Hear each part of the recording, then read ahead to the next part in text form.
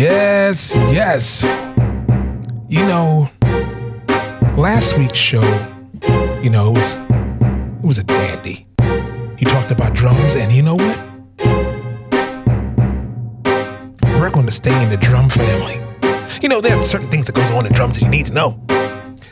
But did you know that all compressors are not the same?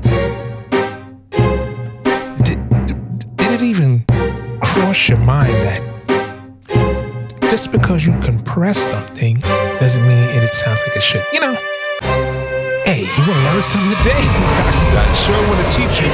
Let's go. Welcome to Midweek Service provided by the Church Sound Podcast. This is our version of tech news with your host, Prentiss Thompson. Have you ever wondered, how do I mic a drum set, or what about getting audio to my live stream? We're here for you. This is tech news, new product reviews, and everything you need to know about what you need to know. Welcome to Midweek Service. You're gonna learn today. Yes, and welcome to another edition of the Church Sound Podcast, Midweek Service. I'm your host, Mr. Prentiss Thompson. What we do every week, we do product trainings, product reviews, applications, everything you need to know about what you need to know to continue to make your church service amazing. Now,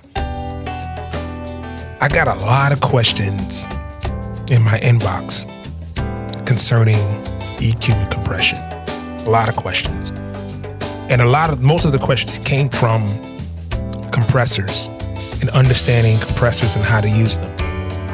There are 4 factors inside a compressor. You have your input, your output, your attack, your release. You have your ratio and your threshold.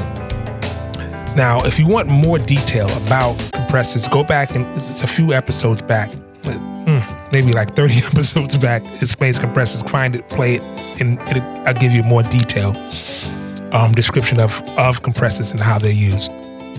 Now, the thing you need to know about compressors that compressors are made by different manufacturers. So it's not just the compressor manufacturer. It's companies that make the same product. So what happens when companies make similar products, they put their own twist and own color palette on top of the concept of a compressor. Now we're going to listen to 3 different compressors, 3 different important compressors when it comes to modern music, because these compressors come from the hardware world. Now, we're in an age where you can have plugins, you have your Waves plugins, you have all your third-party plugins, if you have a digital mixer. But they all have different characteristics, like your EQs have different characteristics, like your dogs. Still a dog, right? Your kids, they're still kids. They have different personalities and traits, right? But they're still your kids, right? So EQs have the same exact thing. So we're going to listen to 3 different compressors on one loop, okay? On one loop, we're going to listen to 3 separate compressors. We're going to listen to the Universal Audio 1176. Now, this is a hardware compressor. That's where it was originally created, like in the 50s. And then we're going to listen to a modern compressor, which is the DBX 160, which is, you hear this on every record, just like you hear it on 1176 on every record. And then we're going to listen to a tube tech compressor, which is very unique because it's a tube compressor, but this compressor comes from Denmark. And you will notice that it has every compressor has different tonality. Let's get into it.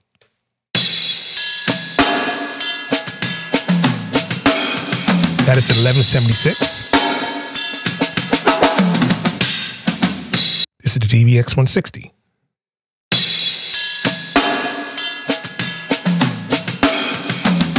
Listen closely. They all sound different. Here's the tube tech.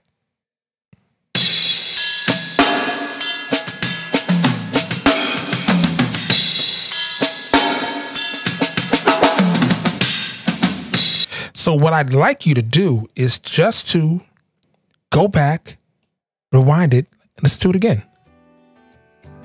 Because all the settings are identical. The output is identical. The input is identical. The release is identical. The attack, the ratio, the threshold, all of these factors are identical. But you notice that they all sound different. So why does this play a part? Let me tell you why. Sometimes when you're mixing, you want a certain type of EQ for a certain type of sound. Or you want a certain type of compressor for a certain type of sound that you're shooting for. Now with plugins, this allows you to have all of these things at your fingertips.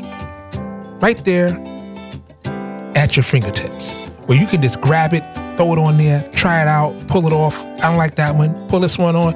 And what happens is you become very familiar with what you like and what fits your sound. Because every engineer should have their own sound.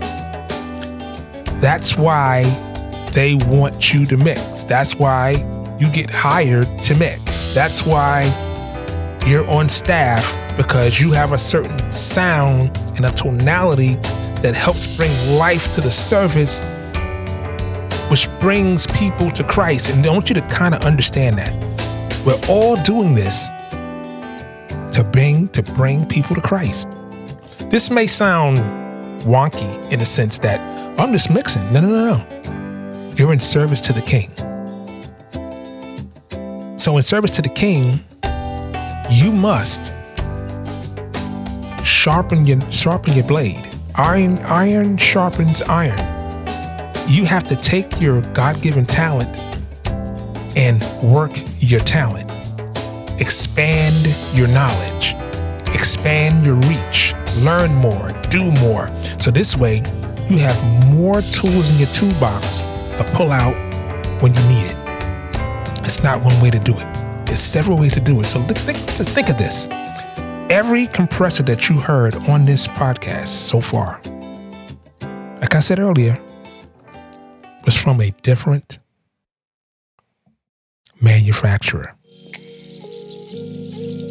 A different manufacturer took the concept of a compressor and did their own take on it, meaning they used their different components, different metals, different dials and diodes in metering. Because all the meters are the same, read the same, but their own meters. So rewind this and really take a close listen to the nuances of these compressors. These are probably the best compressors you can probably use. These are amazing compressors. I use the Universal Audio UAD satellite when I'm mixing in studio. But you can get these same compressors as third-party compressors through your digital mixer or through Waves, your Waves plugin. It's a great way to expand your palette. So I'm gonna say it like I always say it. Before you get out of here, like, subscribe, review, share. I'm gonna say it like I always say it. I will see you